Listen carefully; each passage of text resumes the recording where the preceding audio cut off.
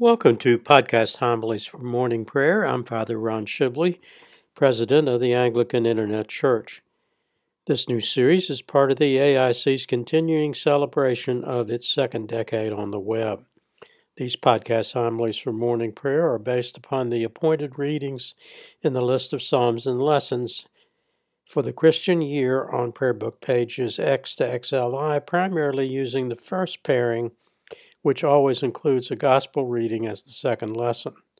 The second or third pairings of Psalms and lessons are used only where necessary to avoid repeated reading of the same psalm within this series. These homilies include reading and commentary on the appointed psalm and summary commentary on the first and second lessons. For those listeners not familiar with Anglican liturgies, the texts of the Psalter in the 1928 Book of Common Prayer are derived from Miles Coverdale's Great Bible of 1539 and not from the King James Version. This is because by the time the King James Version was published in 1611, using a new translation of the Psalter based upon the Masoretic text, the Coverdale translation was so well accepted among the people who had heard it read in services for over 70 years that the prayer book's editors retained the Coverdale text for the Psalter, but substituted the 1611 KJV translation for all other scripture. Podcast listeners are encouraged to visit Father Ron's blog on the AIC website, a page in which I posted for this podcast an illuminated illustration from Psalm 96 from the Book of Hours of Maria of Burgundy. Please note that there is a difference in numbering between St. Jerome's Vulgate Bible and the version used since the 1549 Book of Common Prayer. In the Vulgate version, based upon Jerome's 4th century translation, Psalms 8 and 9 are a single psalm, which has the effect of making all the psalms from Psalm 10 to 150 off by one number. Psalm 96 in today's reading in the Book of Common Prayer is Psalm 95 in the Vulgate version.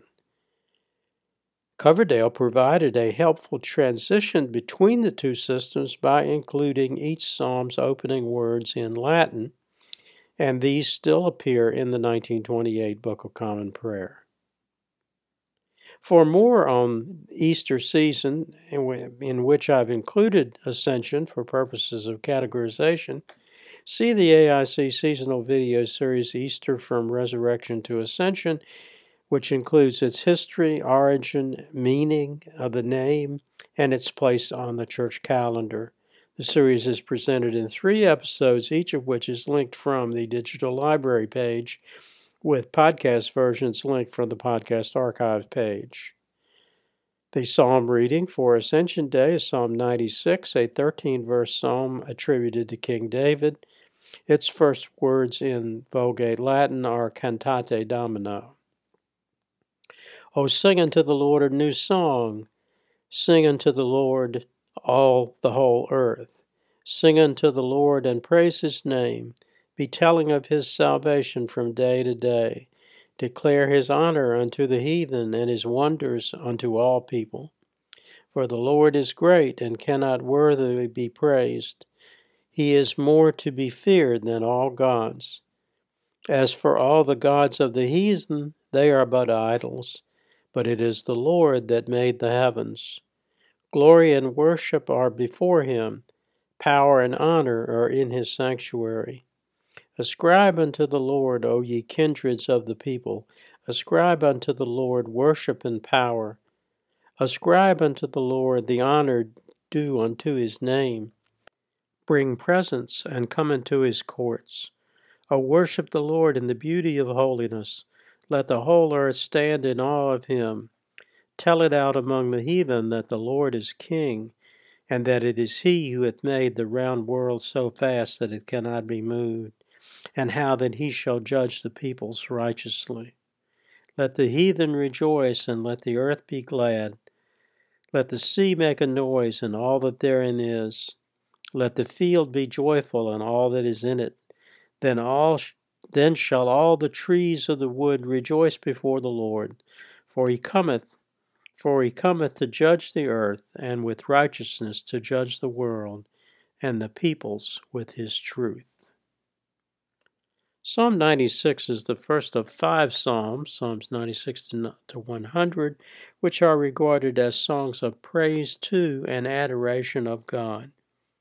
The New King James Study Bible calls Psalm 96 verses 10 and 13 a song of praise to God coming in judgment. 1 Chronicles 16 tells the story of the installation of the Ark of the Covenant in the tabernacle that Solomon, David's son, built in Jerusalem.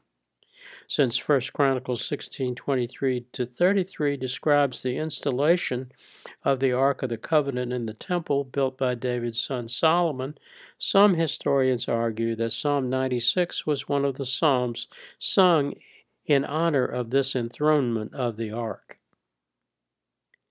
In Eastern Christian interpretation, Psalm 96 verses 1b, 3b, 10a, and 13 make this a prophetic psalm addressed to the Gentiles before the Incarnation, before the advent of the King, which is referenced in verse 10a, after which the church was established at Pentecost.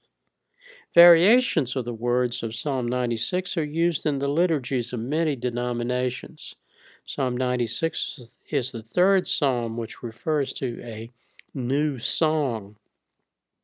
The other 6 are Psalm 33, verse 3, Psalm 40, verse 3, 98, 1, 144, 9, and 149, 1. St. Augustine, or Augustine in the English tradition, said that before Christ the songs in the Psalter reflected lusts of the flesh. The new song, he said, reflected the new commandment which Christ gave to love one another. And I've also commented upon that in the reading for Psalm 33 and also for John 15, verse 12. The whole earth, he said, now can sing a new song. Psalm 96, verses 1 to 13 is a psalm reading for the Anglican office of Transfiguration Day. Learn more about the several key words and themes from Scripture and church readings, which I have mentioned in this podcast, in our publication, Layman's Lexicon, especially the entries for Ark of the Covenant, Church, Incarnation, Offices, Pentecost, Tabernacle, Temple, Transfiguration, and Worship.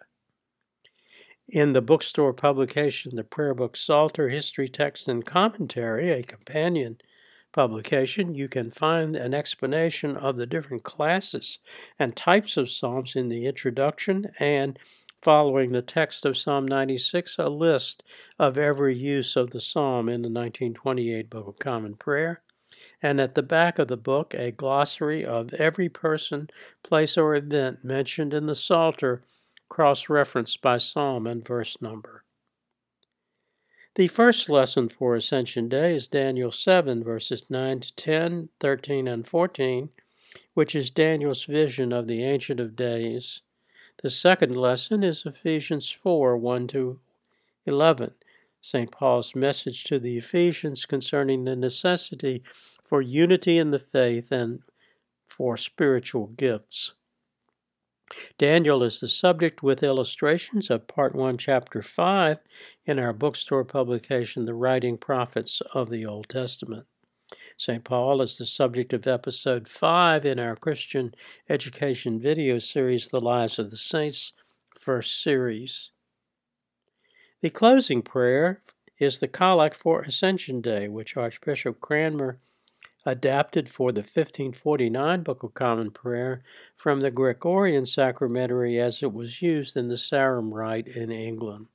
It reflects the doctrines of the Nicene Creed adopted in 325 AD with amendments made in 381 AD, and also readings from John 16 verses 5 to 22. Grant, we beseech thee, Almighty God, that like as we do believe thy only begotten Son, our Lord Jesus Christ, to have ascended into the heavens, so we may also in heart and mind hither ascend, and with him continually dwell, who liveth and reigneth with thee and the Holy Ghost, one God, world without end. Amen. Until next time, may the Lord bless and keep you. May the Lord make his face to shine upon you and be merciful to you. May the Lord lift up his countenance upon you and give you peace. Amen. Glory be to God for all things. Amen.